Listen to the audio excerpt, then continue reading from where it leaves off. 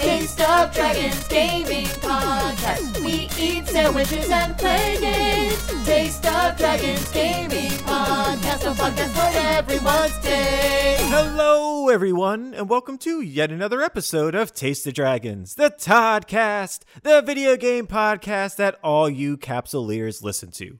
And this week, we talk games preservation with a very special guest. The news is excellent. And finally, we got a whole lot of Dragons of the Week this week. Frank Cifaldi, Kelsey Lewin, Norm Caruso, Pat Contry, Rachel Wild, and Dustin Hubbard. That's what I'm talking about. It's a whole lot. We're making up for lost time, y'all. It's a whole brood.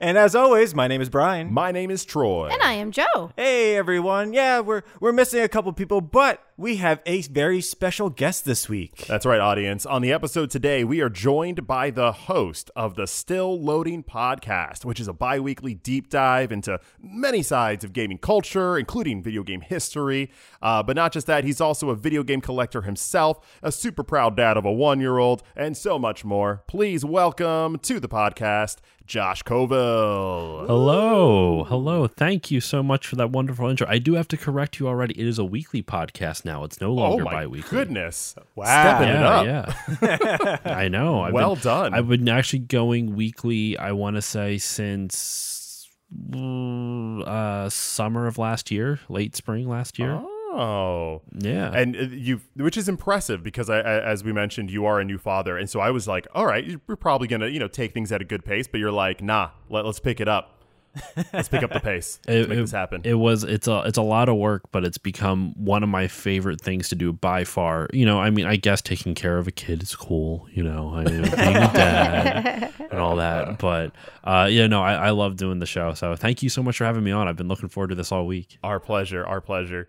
Absolutely. And yeah, as per usual, I have a opening question, but this one's geared specifically towards Josh. Oh, wow. Ooh. I'm scared. Okay. All right. No big question. It's fine. Just, what's your favorite video game of all time? Oh my gosh. How could you Brian, do this to why him? goodness. Hey, I said it's no pressure, man. It's not like this is going to be on the internet forever. It's fine. It's not like a definitive thing. Of all time. All time. What do you like to do? What is it, something that you just enjoy? Is it like your Shawshank Redemption of video games? What is it? This is the worst answer in the world. I don't have one.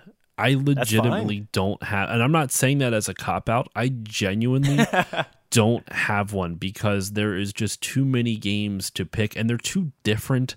Like, every game is too different from the other. Like, the best way I can describe it is I go through phases of a game that I'm obsessed with. Okay. Right now, I'm really digging Kirby and the Forgotten Land.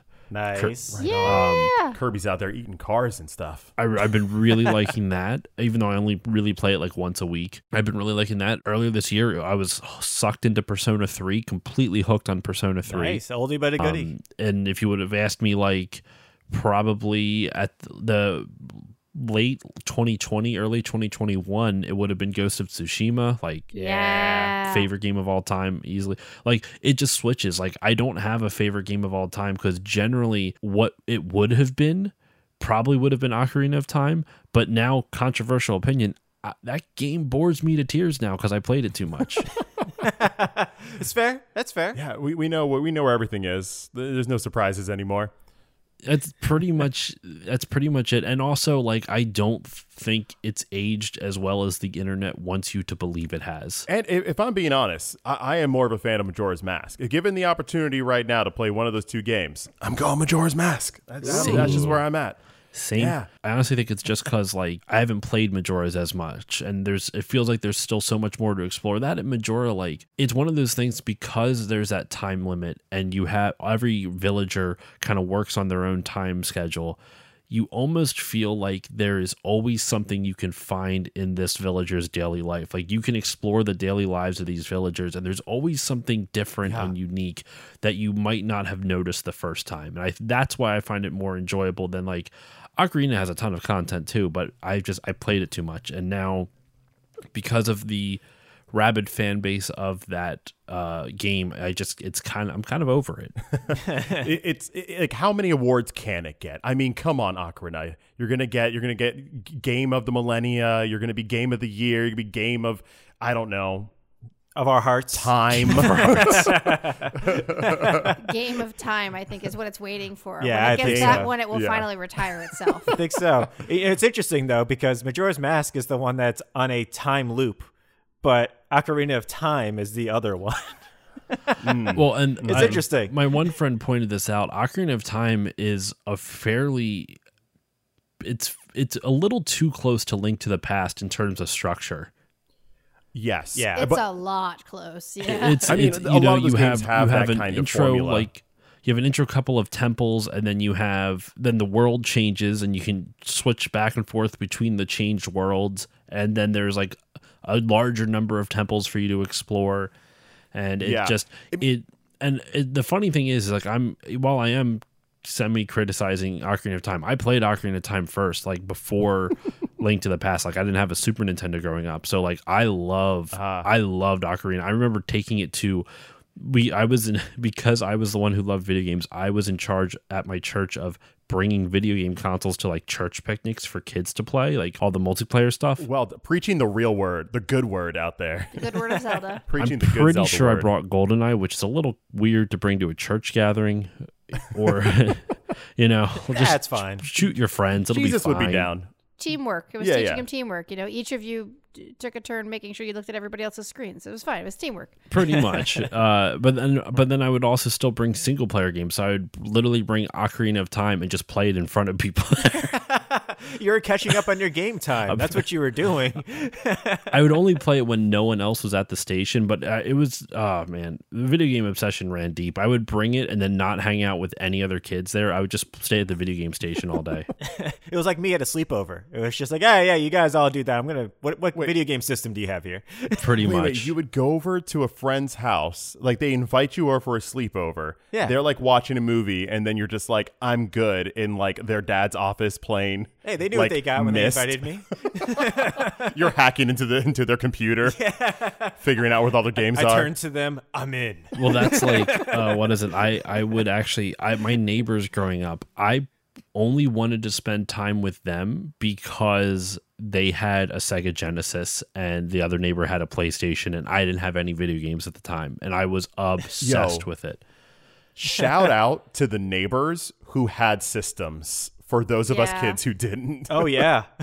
Because I'm in the same boat. My best friend, he was the one that got the N64 and like the PlayStations when they were coming out. But my parents were like, "You got a Nintendo, you're good. Like, don't ask for too much. You don't need another Nintendo. Yeah, you already have one. It's good. It's still working." So yeah, definitely. I remember a lot of stolen nights going over to my neighbor's house to just be like, "Let's play 64." Of which Ocarina was there, and not a good game to play at a friend's house. It is not. Because it's like, it's a single player. You have to Yeah. invest time in it. It's not like, hey, let's just boot this up and just have some fun for a couple hours. I mean, it's still fun to watch, but it's not a multiplayer fun game like the wrestling games of old, or even I don't know. There was also like NFL Blitz, I think, was out yeah. for that Yeah, system yeah. at the time, and GoldenEye, things like that. Perfect Dark. So Ocarina always kind of fell to the deep, but I did end up actually playing Ocarina of Time when I was an adult because, as I just mentioned, I didn't have a 64 because my parents were just like, what? But Link to the Past is, if you were asking me one of my favorite games, it would be A Link to the Past for the Super Nintendo. I played that ad nauseum. I played that traditionally. I played that yearly, weekly, like it was ingrained in my blood. So when I was an adult and I could finally play an emulation of Ocarina of Time, this is when the Wii had like This was like their Master Quest one. When yeah, they where did they one for had like the Cube. virtual console. Yeah. Not even the master one. It was just a Oh, port. you mean actually the virtual console for the Wii? The virtual console for the Oh, Wii, right. you could go back and play these 64 games, and I saw Ocarina there, and I was like, finally, 10 years in the making, I can finally play this game. And it was because it was like Link to the Past. Like, you're right, it's pretty much the same. Like Light World, Dark it's World, very all similar. that stuff.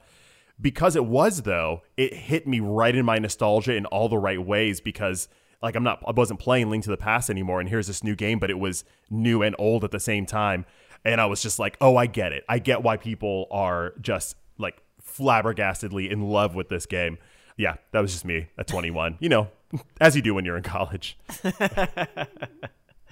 That's awesome. Yeah, thank you for answering my question. Yeah, because it is one of those things where it's just like, what is it? Is it the one that I always like to just have fun with every now and then? Is it the one that that I think is a masterpiece? And I don't even if I only played it once, it's still an amazing game. The one time I played. So yeah, I love everybody's different answers to that. I love making lists with video games. I'm currently making a list of the last 10 years of gaming since I've reviewed everything I've played. Oh yeah, that's right. To try and see what is my top 10 for the past 10 years. Oh, that's great. It's been fun. I've been using numbers to help, using math. Ugh.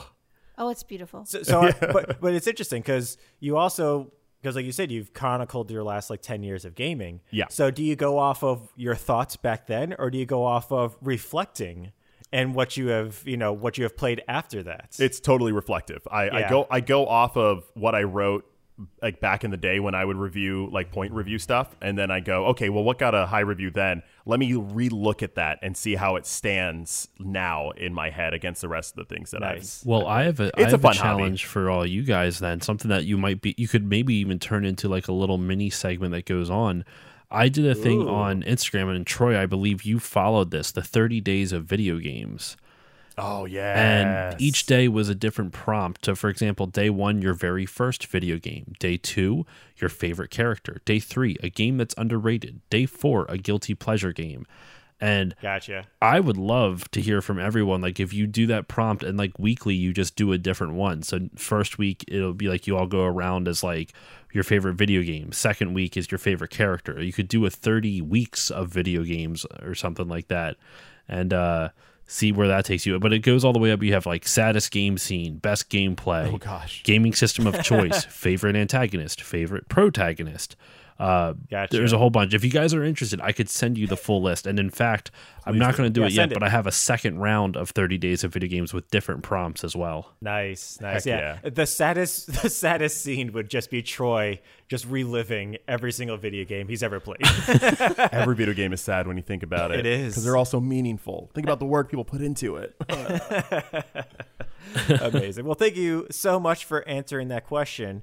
So now let's get into instead of a game this week, we're actually going to talk some game preservation. Yeah. Josh, I remember a while ago I was listening to one of your podcasts where you went pretty deep into the realm of game preservation and talking about the video game history foundation. And I found it really, really fascinating as someone who doesn't necessarily collect games. You kind of awakened an importance that I hadn't really thought about, the idea of some of these games falling to the wayside or being forgotten or just simply not being preserved. And I know at that time when I listened to the podcast, you were talking to someone who was very, very deep into it, and you were kind of burgeoning into the idea. You're already a collector yourself. So I just wanted to ask you, first of all, how would you describe video game preservation, and what's your relation with it these days? How did you come upon it? So video game preservation is kind of it's hard to define because let's go with the easy parts to define. First of all, I said this in the episode, and I think it's a really good way to kind of break down all the different facets of video game preservation. There's essentially 3 pillars of video game preservation. You have physical preservation, you have digital preservation, and you have cultural preservation or contextual preservation. Yes. Physical preservation is kind of what Joe, Brian, and myself do. We have a crap load of collectibles and games, and it's not even necessarily just the games themselves. It's the paraphernalia, it's the peripheral stuff, it's the extra stuff that is not necessarily the game itself.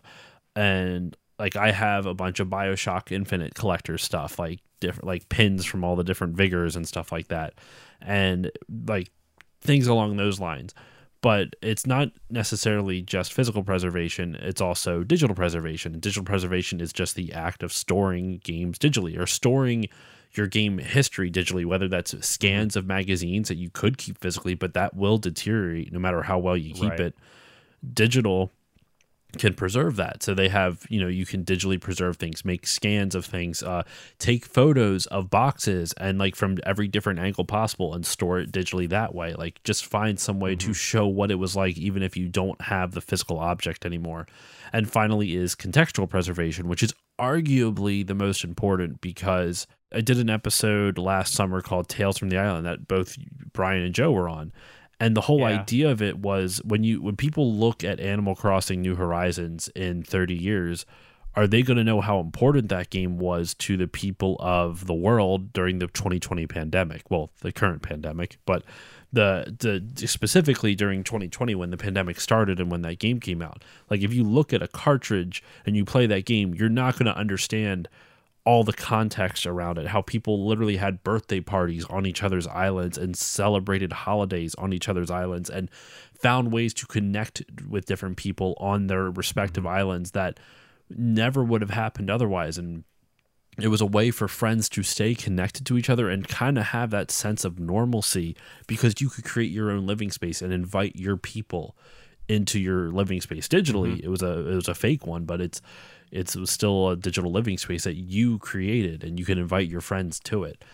And that's kind of where contextual preservation is important because you don't get that if you just have a copy of the game. Like you're missing all of that. And even if you take out the cultural aspects of it, even if you just look at some of the legal aspects of it, like if you look at like a game like Donkey Kong, for example, Nintendo got sued for that game by Universal because Universal thought that it was too similar to King Kong. And the way Nintendo won that lawsuit, this is another doubly important because it creates a video game later on, which I'll get into. But the lawyer for Nintendo argued that, this is garbage because, Universal, you got sued for this originally, and Universal won that it was public domain. So when they sued Nintendo, Nintendo's like, well, if it's public domain, even if this was a copyright issue, which it's not, you can't sue us because it's public domain. And the lawyer won that argument won that legal case for Nintendo, and his name was Jack Kirby.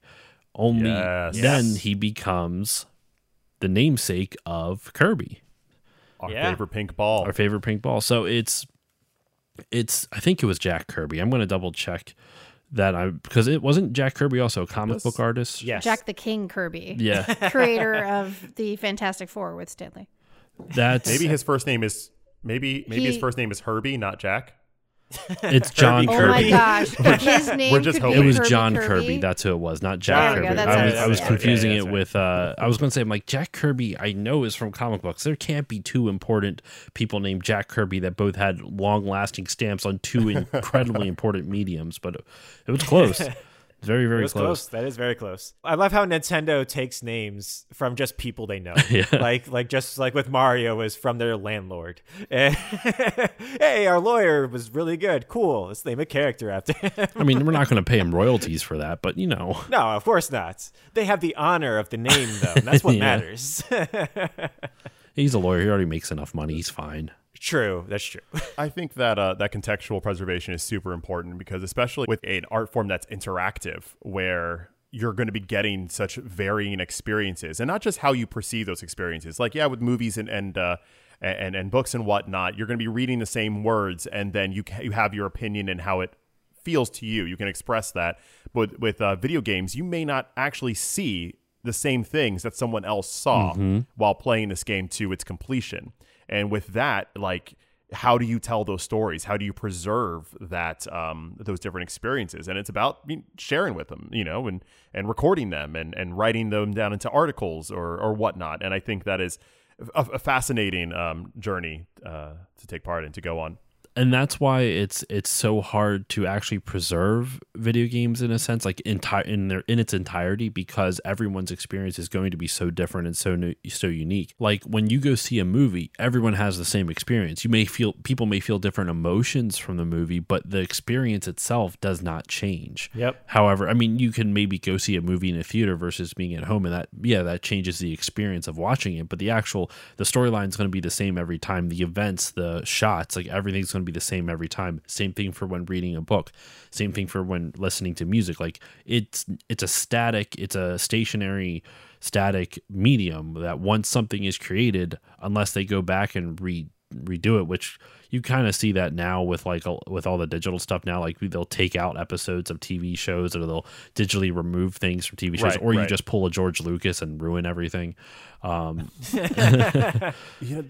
He really believed in the CGI. He believed in the CGI, really did, and the CGI wanted to believe in him. I still say that I think George Lucas is really good at setting up worlds and plot lines. He just has no idea how to write dialogue. I think he actually said, like, if you look at all the plot lines of the prequels, I feel like it actually is like some solid storytelling in terms of like the point to point, but the transitions to those points are ludicrous. Okay, I have some very strong feelings about this, and I agree, but this would be an entirely different podcast to do. But I think I need to point out the reason that some of those things are really good is because they are directly taken from other things, and he didn't know how to sew them together. And I'm done. Are you talking about like and you're talking about the original movies directly taking from other things, or in the prequels? His influences, his storylines, the way they were shot, the way characters were drawn, the way they were created, their outfits they were wearing. A lot of it is homage to other things that he loved. The original Star Wars, like The Hidden Fortress from Akira Kurosawa or something like that? Oh, that is one of the many movies of Kurosawa's specifically that he, yes. But that's the thing though, like you said, like even though movies is all the same every single time, video games are just different every single time you play them. Like even people who play them professionally, like they speed run them. This is what they do. Even if it's like a 10-minute speed run of a game, it's different every single time. There's no one way you're ever going to see the game. It's just going to be a new experience every single time. And I love that about video games. And it's super important too, because like those experiences, while important, it's like you can't capture everyone's experience. It's physically impossible. Like it would be literally impossible to capture every single person's experience.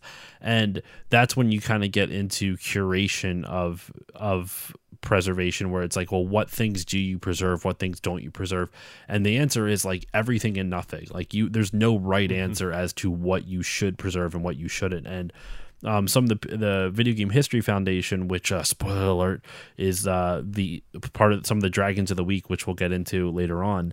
They do a great job at trying to like they're very open and candid about like how they decide to preserve things, and they're like, well, we don't know if like this means nothing to us, but it might be important later on, so we don't know, so we're going to preserve it because it doesn't seem important, but that doesn't mean it's not important, because we have no idea what's going to be needed 20-30 years down the line, and like what is still important to people when they're doing research on video games. But even then, they talk about like how hard it is to preserve, especially the games we have now, the games as a service. Like, how do you preserve Fortnite? Yeah. The game that, 3 years ago, the game is nothing like what it is now. There wasn't even it? There was only one map 3 years ago, right? And now there's two or something. I've never played Fortnite. You can tell the map has changed, or it's it also started out as a completely different game. It started out as just a crafting game survival game, and then they branched out and did this battle royale because of DayZ, and then it just blew up. And now it is what it is. And they put in a bunch of dances and said, "We're geniuses. We're geniuses." And also, we don't owe anybody money. Take that, Carlton. Oh, wait, we do? Never mind. Taking them out. I think with game preservation, I don't think I answered your one question, Troy, of how I got into it specifically. But before I get into it, I think game preservation is just like what it is. It's nebulous. It's everything and nothing. It's hard because it's like there are easy things you can point to, like, oh, if I'm storing a copy of this game, I'm preserving it. And in some way, shape, and form you are. And same thing digitally.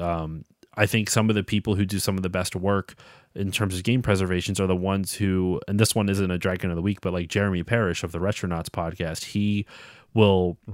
he's doing a thing called Game Boy World, where he is buying complete in-box copies of Game Boy games, taking out the manuals, photographing the boxes, photographing the manuals, scanning the manuals, photographing the games, playing every one of the games, and doing a little video and a little mini review of each of the games. And you can find it on his YouTube channel if you search Jeremy Parrish.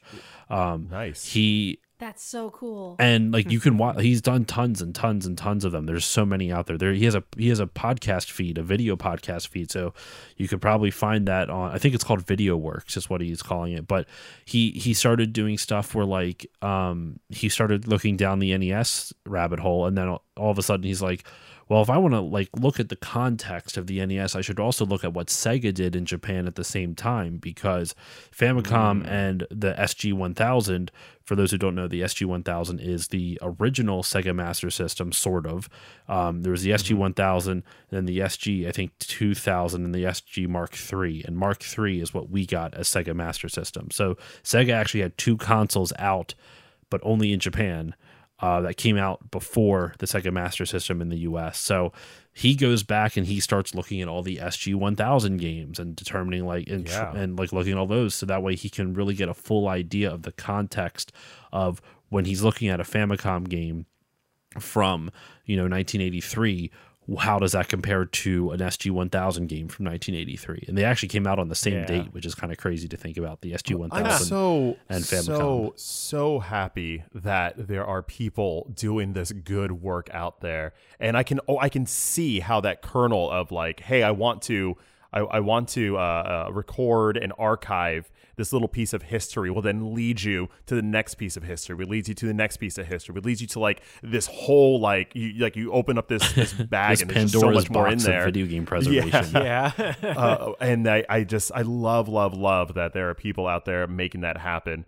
And makes me feel real, real lazy. I'm just like, I just play them and then put them down and then talk about it. Well, what you guys do is also a type of preservation. It's the cultural preservation you're talking about. It's not even necessarily just your opinions either. By sharing like kind of like news, and also like one of the reasons I love your guys' podcast is that you don't do just news. Like I'm so tired of video game news podcasts because they're everywhere. Right. What I like about your guys' show is that you have a different way of looking at video games, and you'll either do reviews, you'll do like the Dragons of the Week is a brilliant idea because it shares your love of video games, and it gives a little bit of each of your personalities too by who's choosing the Dragon of the Week.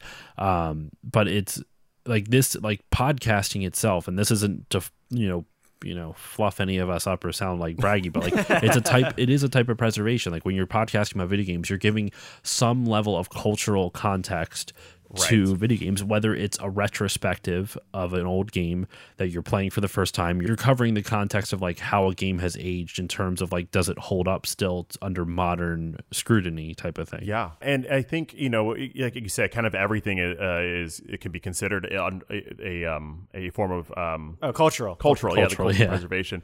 Because like sometimes I will go back and I will find podcasts from like when the pandemic first started happening. Like if I find a new podcast and I like them, I may go back to be like, how did they deal with this transition? How were they gaming, in that first month? And I find that fascinating, and that is archived. That's there to check out, and I think it's important on a whole that it is. But let's switch over to some physical preservation. You talked a little bit about it with Retro Game Knots. Oh, Retronauts. Yeah. Thank you. You talked a little bit of Retronauts, where they're actually taking the physical games and then they are digitizing them, so they have an archive. Retronauts is just a podcast similar to what ours is, like yours and mine is. But Jeremy Parrish is one of the hosts of Retronauts, and he does this whole archiving thing on his own. Like it's away from Retronauts. Oh, I see, on his own. But he's one of the hosts of Retronauts. Okay, gotcha. So I love the fact that he is amassing this collection and then able to take these manuals and these game boxes and then keep them in a place where they won't deteriorate. When it comes to the physical stuff, like how did you get into collecting? Do you remember what was like the first bit of video game that you got or old manual that you're like, ooh, I need to put this someplace. I need to put this on a wall. Yeah. So actually, real quick, I'll answer 2 questions because I never did answer your question of how I got into preservation, and it was It was Retronauts. It was Retronauts. I'll just give that as a short answer. They had an episode with Frank Cifaldi, who we're talking about later on, and it just fascinated me. So that's pretty much how I kind of got really interested in it. And I'm not really, other than the podcast, which I don't really consider that much of a preservation thing. Like I know I said it is, and that is true, but I don't really think, I'm not documenting Game Boy games or like Virtual Boy games or anything like that. I'm not scanning in manuals. I'm just talking about games, but and trying to raise awareness for it. I would say that's the closest. But in terms of collecting, how I got into collecting, it's twofold. One, Angry Video Game Nerd. Really? I was YouTube guy, right? really liked the Angry Video Game Nerd and I still do. I don't watch his stuff nearly as often, but I really like the Angry Video Game Nerd. And back in like 2010, like 2008 or 9 is when I first kind of discovered his channel. And he started talking about things like Sword Quest for the Atari and for talking about all the different NES accessories and like showing all the different, like in the Power Glove and all this other stuff that I had never heard of at the time. And I'm like, holy crap, gaming could do all this back in the 80s. And it blew my mind, just some of the stuff. Like if people haven't heard the Sword Quest story, that I think that's like the crystallizing moment for me. Joe, I'm sure you've heard of it. Yes. Yeah. I haven't heard of it. All right, Troy. Well, buckle up your sit downs. So I got a story for you. Welcome to the podcast, Troy. All right, buckles on, helmets going. Let's get the sword. So Atari back in its heyday, late 70s, early 80s, specifically more in the early 80s, it was raking in so much money. Like it was hand over fist, like obscene amounts of money. They created a game series called Sword Quest, and there's 4 games in total: Earth World, Fire World, Water World, and Air World. And each one was its own game. Each one was its own game. Little MCU. Yeah. And they had All a tournament. connected. The way it would work is that each game would come with obviously the box and game and manual, but also came with a comic book. And Sweet. in the comic book, you would play through the game and a random 2 numbers would pop up on screen, and it was a page number and a panel number. Oh, get out And of here. inside that panel was a hidden word that you had to find in the comic book panel. Damn, that's fun. Once you played through the whole game and got all of the panels and found all of the words, you had to unscramble the sentence because all the words were jumbled up. So you had to unscramble the words and find the hidden phrase. And usually there's like some type of like hint at the beginning of the comic. And usually you would have to unscramble it and use that hint at the beginning to unscramble the sentence. And the comic book artists were no slouches either. I think George Perez, who I think he passed away recently, didn't he? Yeah, did? this week, Yep. this past week. This past This week. past The week. comic book artist, right? Yeah. Yes, yeah. He was a unbelievable, brilliantly wonderful force in the world. He was Yeah. just a great person and a really amazing comic artist and writer. Sorry to hear that. Yeah, it's kind of timely we're bringing it up then because he was the artist for the Sword Quest games. I forget who else worked on the comic books. Oh, Jerry Conway and Roy Thomas. And besides George Perez, Dick Giordano also did the artwork. Yeah. Oh, wow. Sorry, he inked Yep. it. He inked it. Yeah, that makes sense. So those 4 were all involved in the comic book. So big names in the comic book industry, right? And so after you would unscramble those words, after finding all the hidden words in all the panels, you would submit it into Atari. And all the winners would come together for one final competition, one final level. What? And whoever won that would win a prize. Now, Holy crap. the prize at the time, I don't know what it is. I was think an I actual sword. adjusted for inflation. You're not wrong, actually. You said sword, right? Just a 7-year-old Yeah, little he said sword. Yeah, no, Okay. you got it. So the Fully sharpened. the prizes. Cleave ahead. Here now, you go, kiddo. I'm gonna read this off because there is no way I would be able to memorize this otherwise. Okay, yeah, go ahead. There is. Let me see if I can find. I did find the list originally, but it was the prizes weren't just like normal prizes. It was. Each prize was worth $25,000 in 1982 money, mind you. So adjust that for inflation. Right. You're looking at 2 to 3 times the value now, whatever 1982 to current is. The winner of Earthworld, and there was going to be a competition for all 4 of these, right? $25,000 prize for all 4 of these. The winner of Earthworld won a Talisman of Penultimate Truth, which was an 18-karat solid gold disc studded with 12 diamonds and the birthstones of the 12 zodiacs, along with a miniature white gold sword set atop it. Oh my gosh. That's the first prize. That's the first prize. The winner of Fireworld won the Chalice of Light, a goblet made of platinum and gold studded with diamonds, rubies, sapphires, pearls, and green jade. That person actually ended up growing up to be Little John. that's where he got the That's goblet. where he got the Good goblet for from. him. Yeah. Very big Atari player. Oh, absolutely. He was really good. The winner of Waterworld won the Crown of Life, a solid gold crown decorated with diamonds, rubies, sapphires, and aquamarines. Was there just a gold sale happening at the Kmart that in the 80s? Just buy one, get 3 free? Like, dang. Then Look at Atari putting in the money. Atari just had FU levels of money, man. Like they just had Yeah, they did. they had all that so pinball much money. money. They were bought out by Time Warner as well around then, like but either right before then or during then. So like they just had so much money. It was crazy. And then the winner of Air World would get the Philosopher's Stone, a large piece of white jade in an 18-karat gold box encrusted with emeralds, rubies, and diamonds. Now, Troy, Yeah, you want to win. You want to win. it gets better. Yeah. It gets better. What are you going to do? Like, what else is there?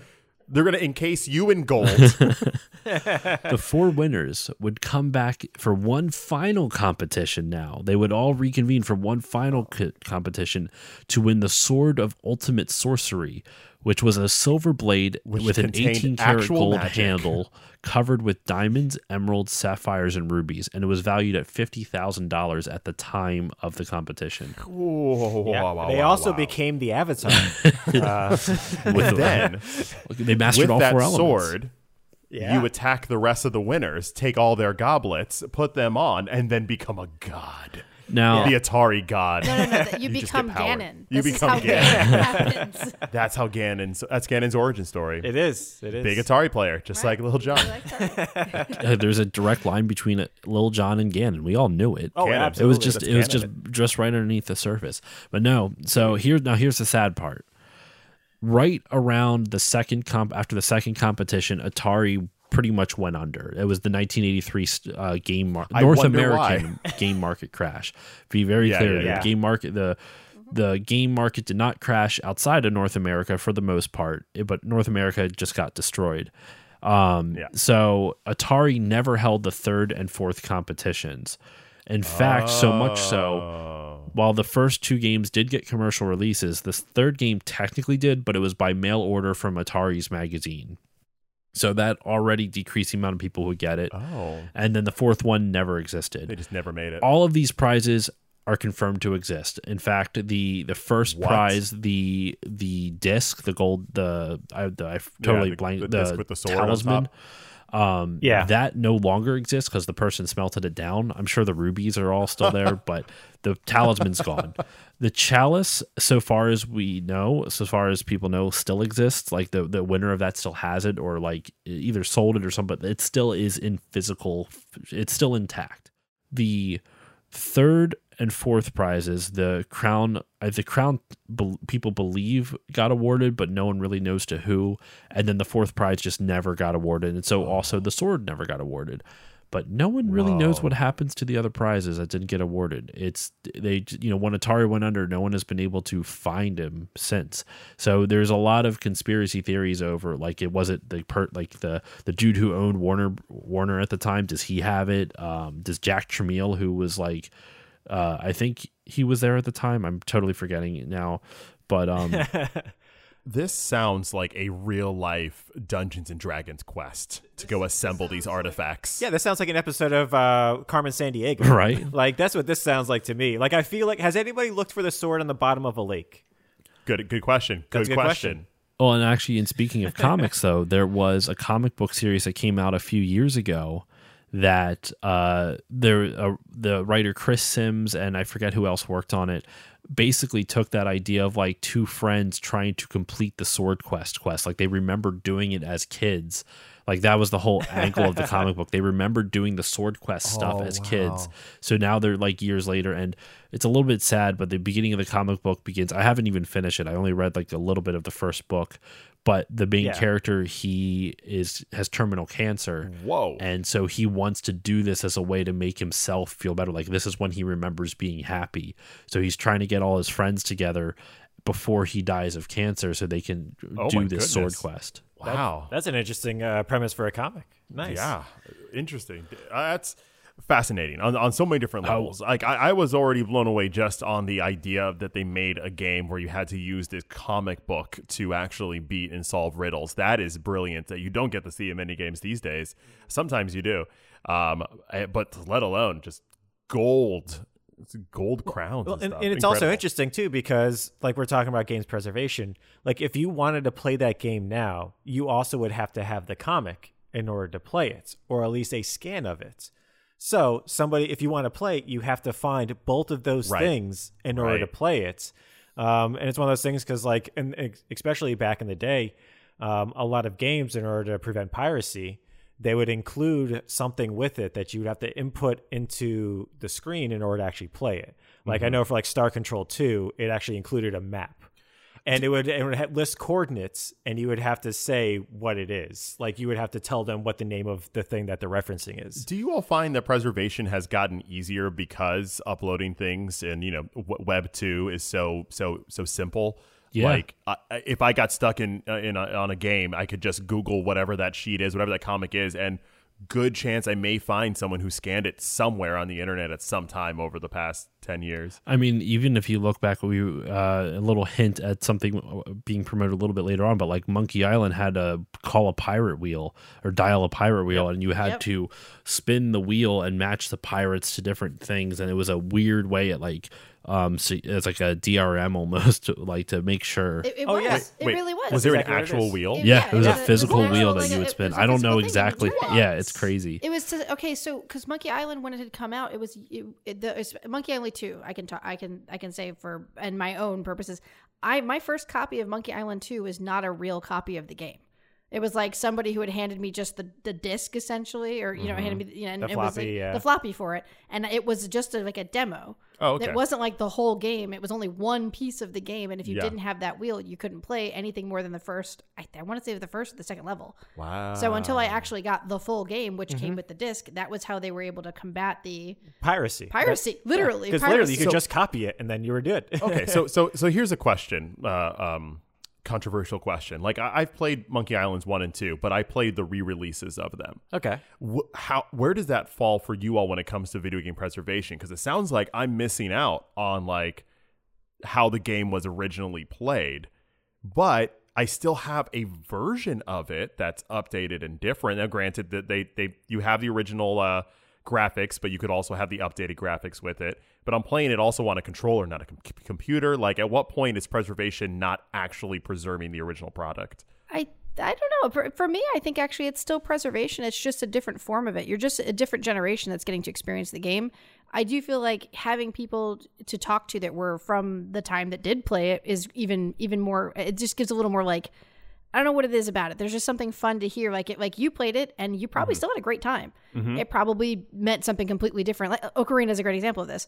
It means something completely different for people playing it now because every game that they've played since then is 10 times bigger.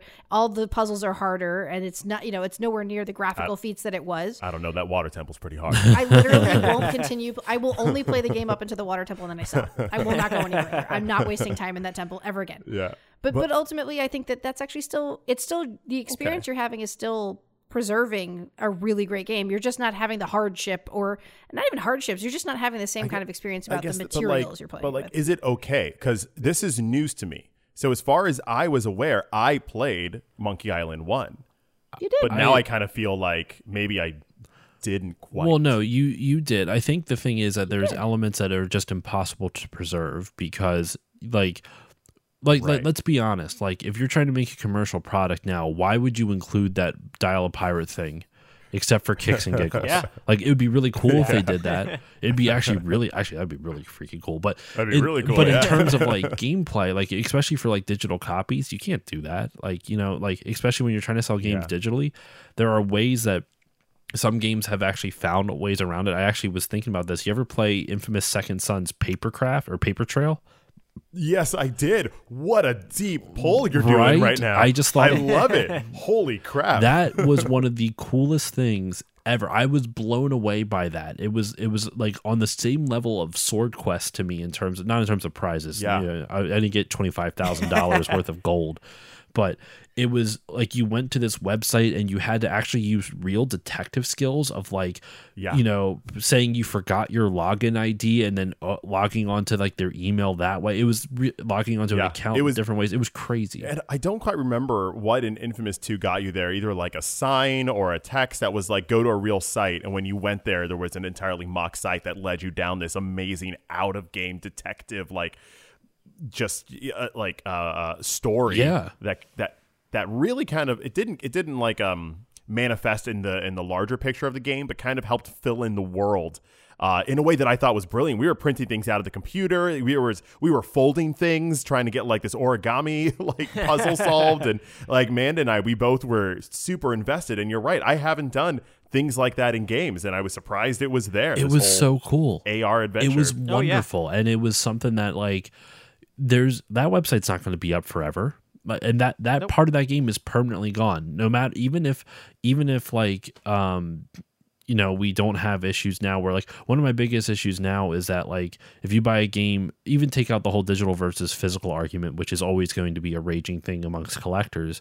I'm much more open to digital now because physical is pretty much useless at this point because they're just keys to unlock digital games, and it's heartbreaking. Oh, like new physical copies of games. I still buy it. Yeah. I still buy new physical because I like the artwork, and it's the same price, so it's not like I'm getting anything like other than the immediacy of having a digital one, which I don't need. Mm-hmm. It's just that to me though, the advent of all the digital stuff is the biggest like boon to game preservation, and also one of the things that it hinders it the most because you have so much now where games can be changed completely or like things taken out completely. You know what I mean? Oh, yeah. No, absolutely. Because like you said, there's so many day one patches that some games don't even include their ending without a day one patch in order to prevent people from, if they got early copies, they wouldn't be able to leak the ending on it. Or like with Tomb Raider, I think the third one, the day one patch completely changed the ending, or not completely, but it changed the ending. So much so that one guy actually played it completely through and didn't have an internet connection. So he went online and he was like, hey, that ending was really crazy, wasn't it, guys? And everybody's like, what are you talking about, man? And they all were like calling him liars. Like, no, seriously. Like there was a picture of like a dinosaur and like there's a bunch of other stuff. Like, and I was like, what do you think this is going to mean for the next one? And everybody's like, you're lying. No, you're completely lying. He's like, no, I'm really not. And the developers of the game had to come out and be like, okay, the reason why this is because he doesn't have the patch and we patched this out. How do you preserve a medium that can completely rewrite its history? Change like that can completely erase its history. And what is it, Troy? I've been wanting to do that Assassin's Creed 2 episode with you. I've had to stop it because my Xbox 360 won't connect to the internet right now, and so I lost my save file.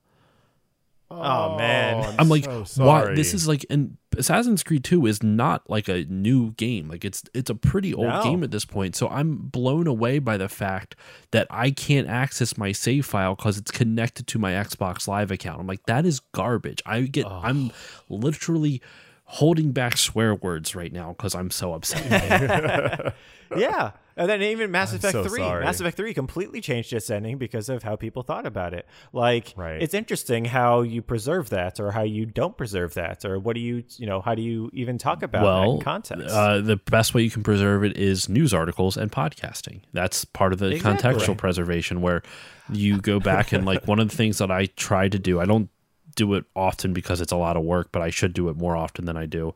When I'm doing research on a video game's history, I try to look at news articles and reviews from magazine publications at the time because that really shows what reviewers were thinking in a time and place. And reviews, I feel like your audience probably would already know this, but I feel like it's worth saying anyway. Reviews are linked to a specific time and place and the expectations of that specific time and place.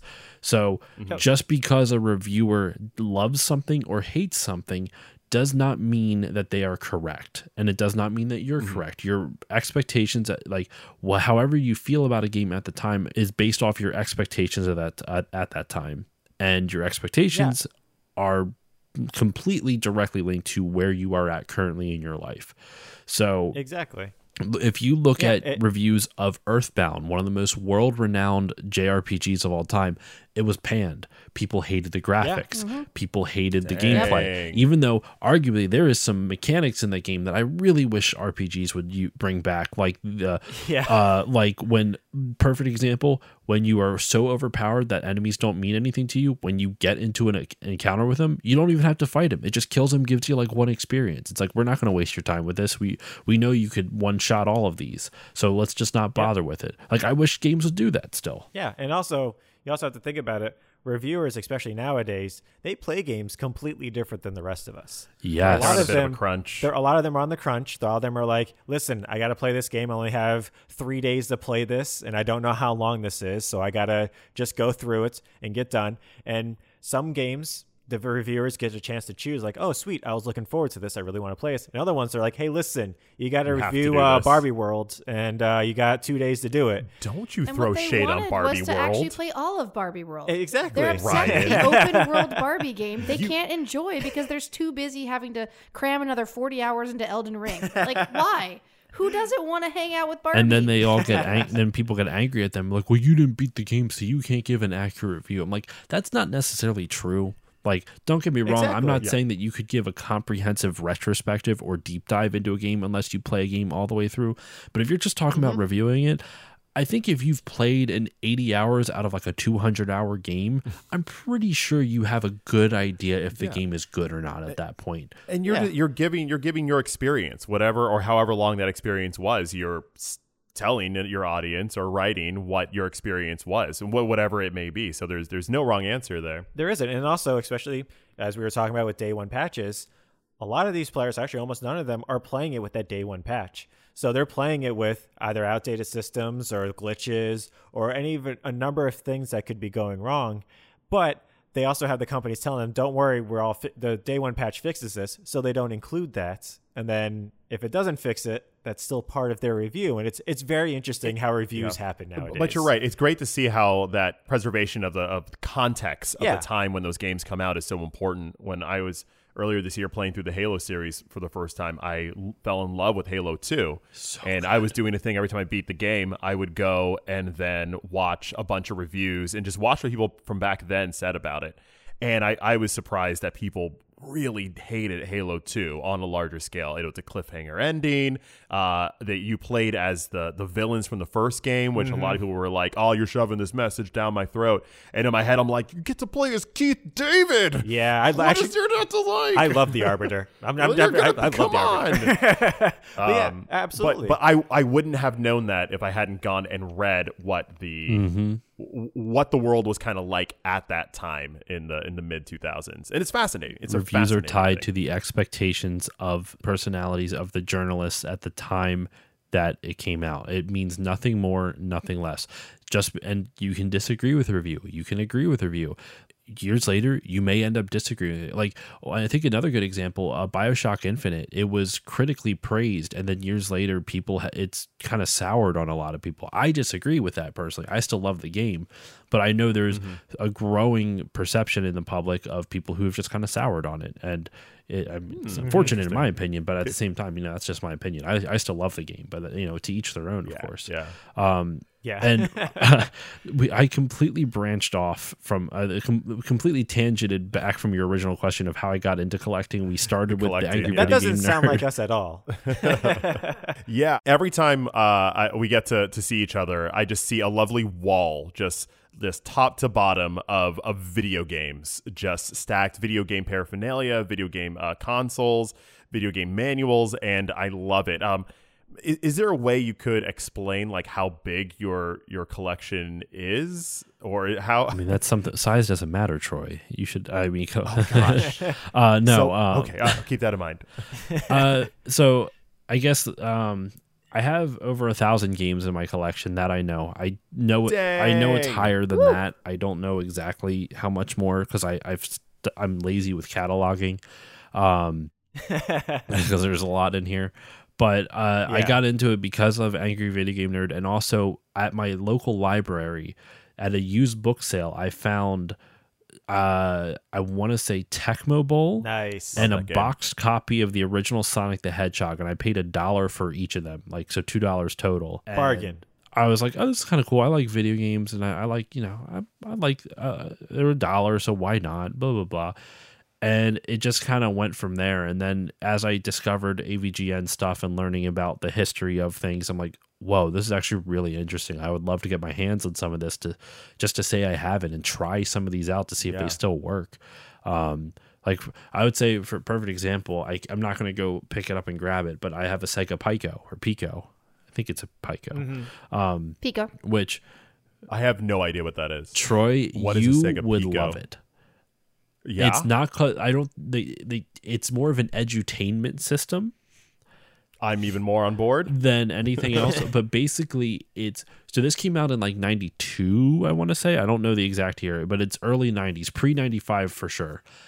And you it's a normal AV cables. You plug it into your TV, but it's a touch screen that you can, and it's a storybook. Like the cartridges are literally storybooks. Like there's a cartridge bottom and a storybook top, and they're all cool. connected. And you plug the cartridge into this Whoa. this almost suitcase looking thing, and you open it up, and as you flip the pages, what happens on the TV changes to what's on the page because it can recognize when you flip the page, and then. Wow. So the book is both a game and like a controller Well, there's a little for pen. the game that's happening on screen. There's a pen with a button on it, and you use that as a touch screen, essentially. Like whatever you press down and you press a button. So you click on things with the pen and you kind of poke them, and it'll interact with it. And what you click on the book, the TV will react to. So, That's for example, dope. there's a Busy World of Richard Scary one, and you can click yeah. on Mr. Frumble, and he will Mr. maybe Frumble. drive off in his car or something like that. There's also an Echo the Dolphin Jr. game, if you're so interested. In the same vein. Wow. Then they have I have a handful. I have a Pocahontas one. I have Mickey's Blast Off to the Past. I have Math Antics with the 101 Dalmatians. Quick question about Yes. Pocahontas. Did you ever figure out how to paint with the colors of the wind? It is the Great that book? Riverbend Adventure, so maybe. Maybe. Okay, well, All right. we'll have to find out. we'll We'll take have to Actually, play I and think find there out. is a take it. painting application at the end of it. Like I think the last page is like a There you painting go. application. I'm 90% certain. Answer solved. And in Japan, Question there's Sailor solved. Moon games for the Pico Yes, there are. or Pico. The reason I think it's called the Pico is because of Japan. That would make sense because the I is pronounced like an E, But- so it would be Pico. Yeah. But you know what? I would bet here it was Pico or Probably. like Picturo. Yeah. So it was probably what probably was something Wow. like that. Yeah, absolutely. That's fantastic. It's one of the That's coolest things fantastic. I've ever heard about. I'm like, how is this this is from the 90s and you're telling me it's a touchscreen that interacts and it knows when you flip the pages, so the kids can flip a page and they'll see it change up on the screen. It's so cool. That's awesome. Yeah. So And what was this, around the 90s, you think? yeah, it was Yeah, the early this- 90s. yeah, early I can 90s. look up Early 90s? Yeah. I can look up the date That's for awesome. you specifically. Yeah, We yeah. don't need facts on this podcast, sir. What are you doing here? No, that's why we have him on, to bring some facts. Someone's got to have them. It's not us. Released in Japan in 1993, June 93, and in North America in November 94. Nice. Awesome.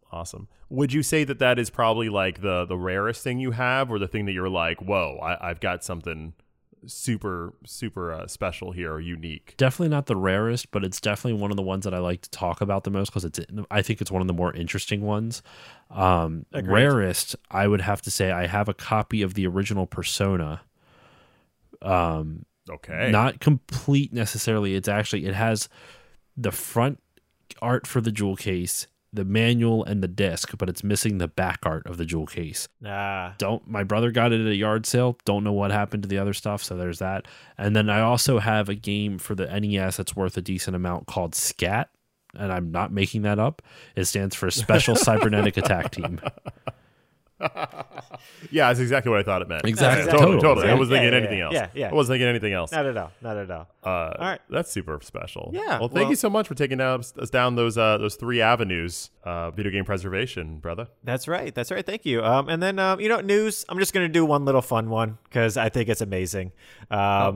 And so for the news, what I have is an amazing collaboration has happened in the world of video games. Do tell. I mentioned on here before, many different collabs before, Fortnite and Street Fighter, Fortnite and Coachella, Fortnite and, you get it. You get it. A lot of collaborations yeah. been going on.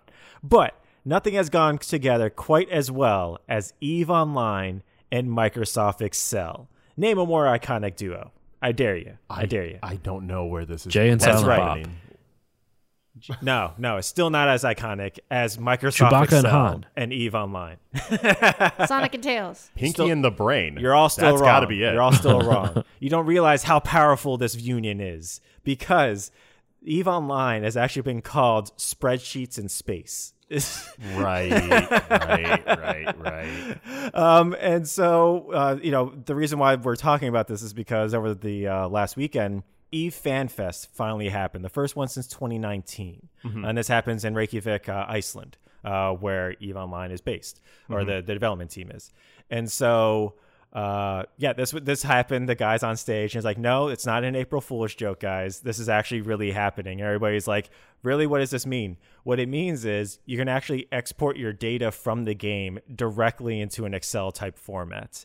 You can filter things inside the game and then export it. So that way, So like EVE Online, like Yes. big space multiplayer adventure. Absolutely. And as far as your data, is it just like your inventory? No, or like your stats? No, it's about like your crafting. Like how many spaceships do I craft per day or per whatever? How much did I pay for all of the materials for this? That way I could maximize my profits in order to sell things back. This is a game that, again, literally is spreadsheets in space. Yeah, it has space battles. Yeah, it has a bunch of other things. But really, they have, you want the real action. They actually employ a real economist specifically to look at their economy, and they do a quarterly report on on EVE Online's economy. Wait, it's got its own functioning economy. Yes. Actual economy that people study.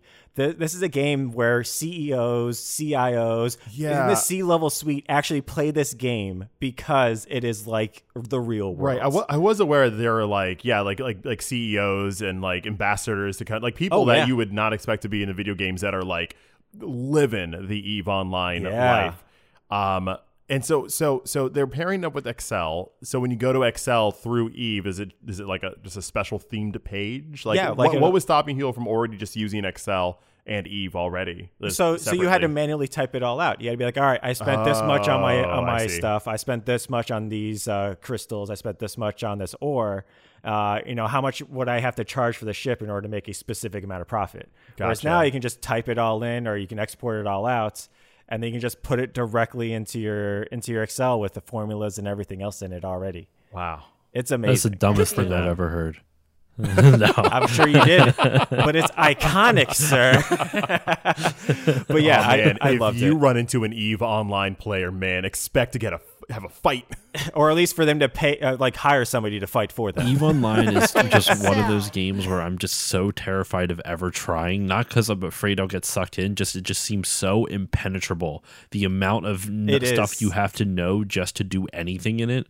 And like I've heard horror stories of I shouldn't even say horror stories. I remember seeing news articles about how these giant battles between all these different clans and tribes or nations, would just go at each other, and there's calculations of how much time was lost, essentially, by how many people's ships were destroyed, how much time they invested in the ships, and they calculated it all up, and it was decades of lives just lost in this fight. Oh my gosh. Oh yeah, they do that. They also do a real world money because you can purchase credits in there using real world money. So I mean, it's not exactly 1-to-1 type of stuff, but you can do that. So people calculate inflation's happening, and so people calculate how much money was also lost in specific battles, hundreds of thousands of real dollars. It's amazing. Here. I love the game. I love it. I haven't played it in quite a while because, like Josh mentioned, it is very impenetrable if you don't really know what you're doing. But man, it's an amazing game. So you know what? Good for EVE Online. Partnering up with Microsoft. And good for Excel. Yeah, good for Excel. This is the most exciting Excel's been in decades. Decades. Well done. This is a boon for Excel. It is. They need the good press, They need it. They got to be so excited about this. So yeah, I think that'll do it for the news. We'll talk about some of the Nintendo stuff and other things next week. We've already gotten a little long-winded into this episode. I love it. We still have our final segment, which we haven't done in a little while, which is Dragon of the Week. So Dragon of the Week is our segment where we highlight people involved in the gaming industry somehow.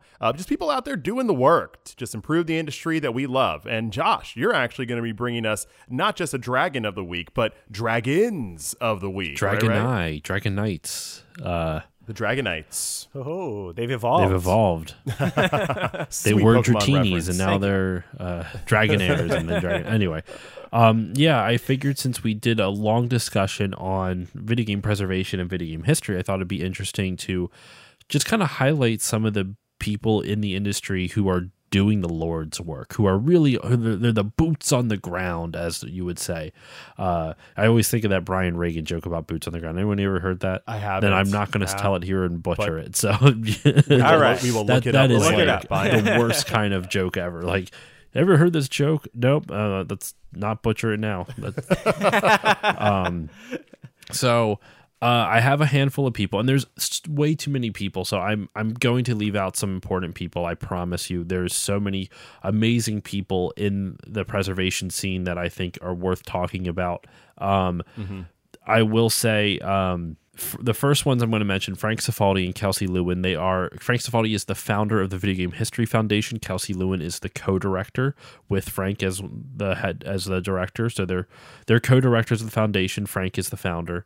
And they do a podcast called the Video Game History Hour. And on that podcast, it is filled with a litany of incredible people who do really amazing things in the game preservation scene, whether it's they interview other directors of other video game nonprofits that preserve video game history, or they interview people who do documentaries, who do YouTubers, people who do like essays. Like one of my personal favorites from their podcast, and I didn't put it on my Dragons list just because I don't know much about him, but his name is Elijah Lee, and he was able to find the first ever Black female game designer, and her name is Muriel Tramus. I believe she's French. I'm blanking on what country she's initially from, but it's a very interesting episode, and they talked to him about how he went down the rabbit hole to find who the first Black female game designer was. And let me tell you, there's a decent amount of information out there on her, and I don't know if you guys covered her at all as a Dragon of the Week. We have not. No, that's my recollection. No, but it sounds pretty awesome. She's definitely worth checking out. I don't want to spoil some of the stuff that she's done. I would much rather have you guys be able to find it on your own, just because I think it's part of the reward is being able to discover it. So definitely check her out. Awesome. Muriel Tramis, Tramis. Nice. So anyway, Frank and Kelsey do amazing work. They host these charity streams, not charity streams. They are charity streams. So you buy a ticket, and then all the money goes to their charity. And they do these really amazing streams where, like the most recent one, they had on a lot of the higher ups from Nintendo Power who worked on the Nintendo Power magazine. Oh, that's so cool. Gail Tyndon, Howard Lincoln, a lot of the people who are responsible for making the Nintendo Power magazine what it is. And in fact, this gets me thinking, someone I forgot to mention on the list at the top of this, Brian. I'm sorry I'm adding this one in right now because he was on my podcast. His name is Stefan Reese. He is known as the Art of Nintendo Power on Twitter. He collects the artwork that was used for the covers and the art inside of Nintendo Power magazine. And he actually ended up starting his own nonprofit that is preserving the actual artwork of like video games. Like, so for example, he will find the original copy of a cover that an artist did that you would see as the cover of a magazine. Sometimes on Nintendo Power, they would have little clay figures that they would have a picture taken of. He finds those original clay figures and he preserves them all. And he spends. Can we ask him to find a certain golden crown? I know, right? That would be incredible. Or sword, even. I'll be happy with with the crown, even just a stone. I'll take anything. Get him on the case. He does amazing work. So yeah, Stefan Reese and Art of Nintendo Power on Twitter, but he was in that Nintendo Power presentation that Frank and Kelsey put together for the Video Game History Foundation. They also did one with Monkey Island where they had Ron Gilbert on, and they showed the source code of the video game, and it showed how easy it was to develop with it. So anyone who's interested in that type of thing, that you can, in fact, all these you can watch for free on YouTube now. It would just cost money for the time being. So they don't keep it behind a paywall. Like after they wait a couple months and then they release it for free to the public. Nice. So they do amazing work. Norm Caruso, also known as the Gaming Historian on YouTube, he is amazing because I would say he has been one of the biggest voices of popularizing video game history and preservation, because he does kind of like documentary style YouTube videos that are very palatable to people who don't know about video games. He makes it in a way that's he can present it in a way that's interesting even to people who don't necessarily like video game history or not even like video games. Pat Contri, I mentioned, he is also known as Pat the NES Punk on YouTube. He doesn't do a lot of Pat the NES Punk stuff anymore, but he is the host of a podcast called the Completely Unnecessary Podcast, also known as the CU Podcast, and they're a weekly podcast. They cover gaming news, but they kind of do it from they focus on a lot of other topics that aren't in the big realm of things. Like we talked about collecting. They're talking about. They've highlighted a lot of the issues with Wata Games, the grading company that grades your games, kind of like what CGC does for comic books, and the scam and how that's like pretty much inflated the retro game market they've artificially inflated the retro game market, and how one of the initial investors in Wata Games is a guy named, I think, Jim Halpert, who is the founder of Heritage Auctions, and Jim Halpert was also someone who rigged the coin collecting market back in the 80s, and he literally has a criminal indictment against him. Like he was convicted of it and stuff like that. So there, as well he should. There's a whole rabbit hole that I almost went down and kind of dipped my toe in a little bit there. You pulled yourself back. I did. I pulled myself back. But besides that, besides covering things like that on the podcast, he also writes and organizes the NES and Super Nintendo guidebooks. He has these massive textbook-sized books that he puts out of every North American NES game with a little review and screenshots of it, and it's literally like hundreds of pages long. It looks like a textbook from college. It's huge, and he's done one for Nintendo, the original NES, and the Super Nintendo, and he is working on one currently for the N64. So I figured I'd highlight him because it's once again, it's kind of like a coffee table book. It's just nice to look at. Yeah. Straight up history book. Yeah. Did he kickstart these? By Yes, any he chance? did. Okay, then I know exactly what you're talking of about. Yeah, I think we have one or two of them. And he'll be doing one for the N64 at some point, I'm assuming, as well. That's awesome. That's awesome. Dustin Hubbard. Can he do one for the Pika? That'd be great. That would be a short one. It would definitely be a short one. Yeah. It would actually just be the I got you. coasters. It wouldn't be a book. It would just be coasters. Pretty much. Though, I mentioned him before. Jeremy Parrish did a Virtual Boy book where he documented all the 13 Virtual Boy releases or whatever. There's only like 13 out there. Yeah, that's amazing. Dustin Hubbard from Gaming Alexandria. Gaming Alexandria, I mean, for those who know history, the Library of Alexandria, the legendary library that got burned to the ground. Was it burned or did it get swept up in the sand? I forget. Was it burned? It was burned. I was pretty sure it was burned. Because it had invaders. Destroyed We're like, it. we don't like your knowledge. Pretty much. We don't like your history. It's all wrong. So he collects scans of, like, he pretty much documents a lot of gaming magazines and tries to get even like the low print like fanzines from like the 80s and 90s that someone would print out and just distribute around a town and stuff like that. Like they try to track stuff down like that. You can follow him on Twitter at Gaming Alexandria. And the last one I wanted to mention, because I've been going for a bit, is Rachel Weil. She is a programmer. I think she's worked for Microsoft. I don't know if she still does or what she's doing currently, but she founded the Famicom Museum, and it's a website that's all devoted to girl games, and not necessarily just games. Like, I thought this was interesting because she kind of is arguing for the idea of girly games are okay. Like, you shouldn't feel guilty about liking quote unquote girly games like Barbie and Mary-Kate and Ashley. Like, just because it's catering to the girl stereotype doesn't mean that it's bad, and doesn't mean that you should be afraid to like it, even as a feminist. I think she kind of goes into that too. Like, it's okay to look at it and acknowledge the problematic things with it, while also being able to say, yeah, I really like this. So she has a whole webpage called Famicom devoted to documenting games like that. That's a fascinating mission. I really like that. Yeah, that's great. That's why I found her so interesting. I've reached out to her twice to come on my podcast, and she has not responded yet. So I'm going to keep on trying. I'm hopefully going to get her on the show at some point. But those are just some, like, there's so many people. Like, I could have put Jeremy Parrish on here because he does a whole lot. Like I mentioned, Stefan Reese from before. But there's just so many people out there who do this type of amazing work. And just to kind of list them all again, Frank Cifaldi and Kelsey Lewin of the Video Game History Foundation, Norm Caruso from the YouTube channel Gaming Historian, Pat Contry from the CU Podcast, as well as his YouTube channel Pat the NES Punk. He has those Nintendo and Super Nintendo guidebooks. Dustin Hubbard from Gaming Alexandria, and there's tons of others that do something similar to him.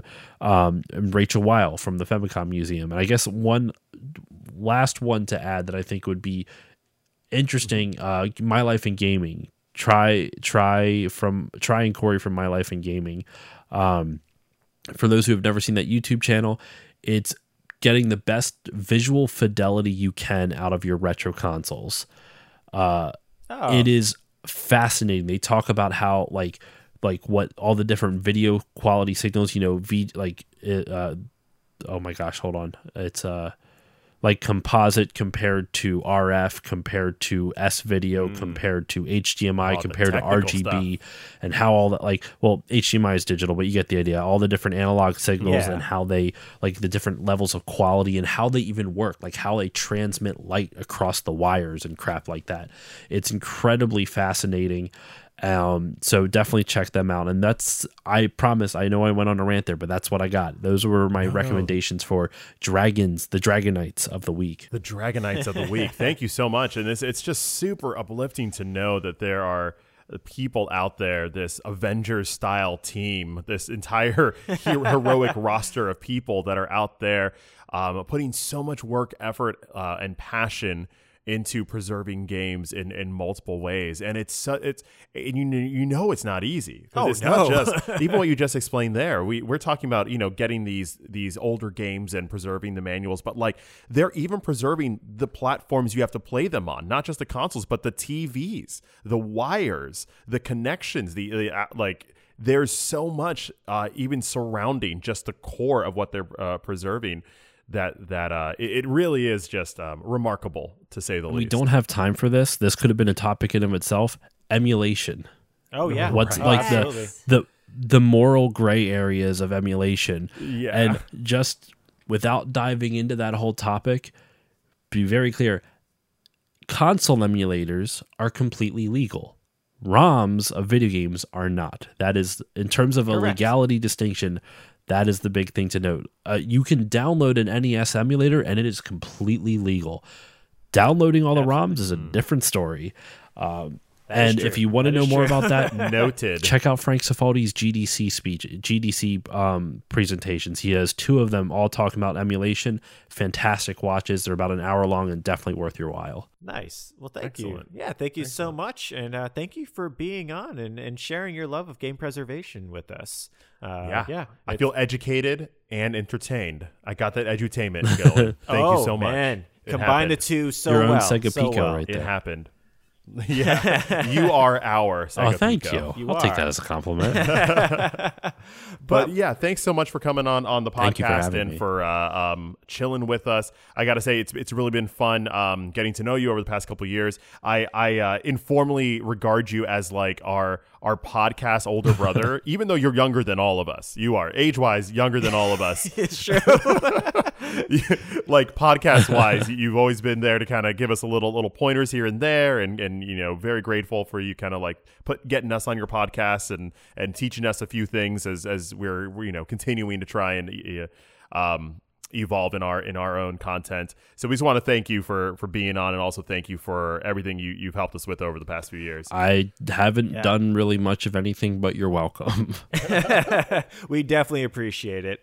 And also, before we leave, we want to mention that if you are listening to us and are missing Manda and her lovely voice, today on your podcast, Still Loading Podcast, Manda's going to be on there. You guys are going to be talking about Monkey Island. Secret of Monkey Island, yes. We recorded it a couple weeks ago, and it was a fantastic conversation all about the adventures of Guybrush. And in connection with this episode, we do dive into a little bit of the history of the game.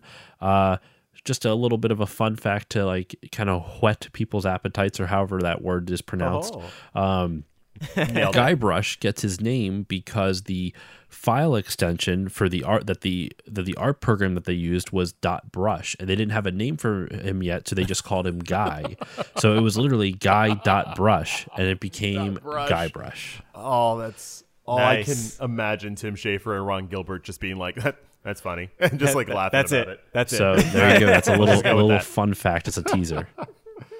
Ooh, Well, a teaser. Josh, where can the good people find you to find these podcasts and also the other content you put out there? You can find me almost everywhere at Still Loading Pod on Twitter, Facebook, Instagram. You can also find me on Twitch that I never ever promote because I'm lazy and I always forget it too. But it's at Still Loading Pod on Twitch as well. You can check it out, all of the stuff I have there. I'm actually doing my first ever panel this month on Saturday, May 28th. I will be at Thy Geekdom Con, which is near Philadelphia, and you can go check that out. If you just search Thy Geekdom Con, if you're in the Philly area and want to check out my panel, I'm doing a brief history of James Bond in video games. So yeah, if you're in the area, check that out. If you like what you heard here, I talk a little bit about history, maybe not as in depth as we did here, but I do bring it up in almost every episode. Episode I'd like to shout out because I'm super proud of it. It's probably one of my favorite episodes I've ever done, and I think it's kind of like an interesting entry point for anyone trying to get into my show. My Final Fantasy draft.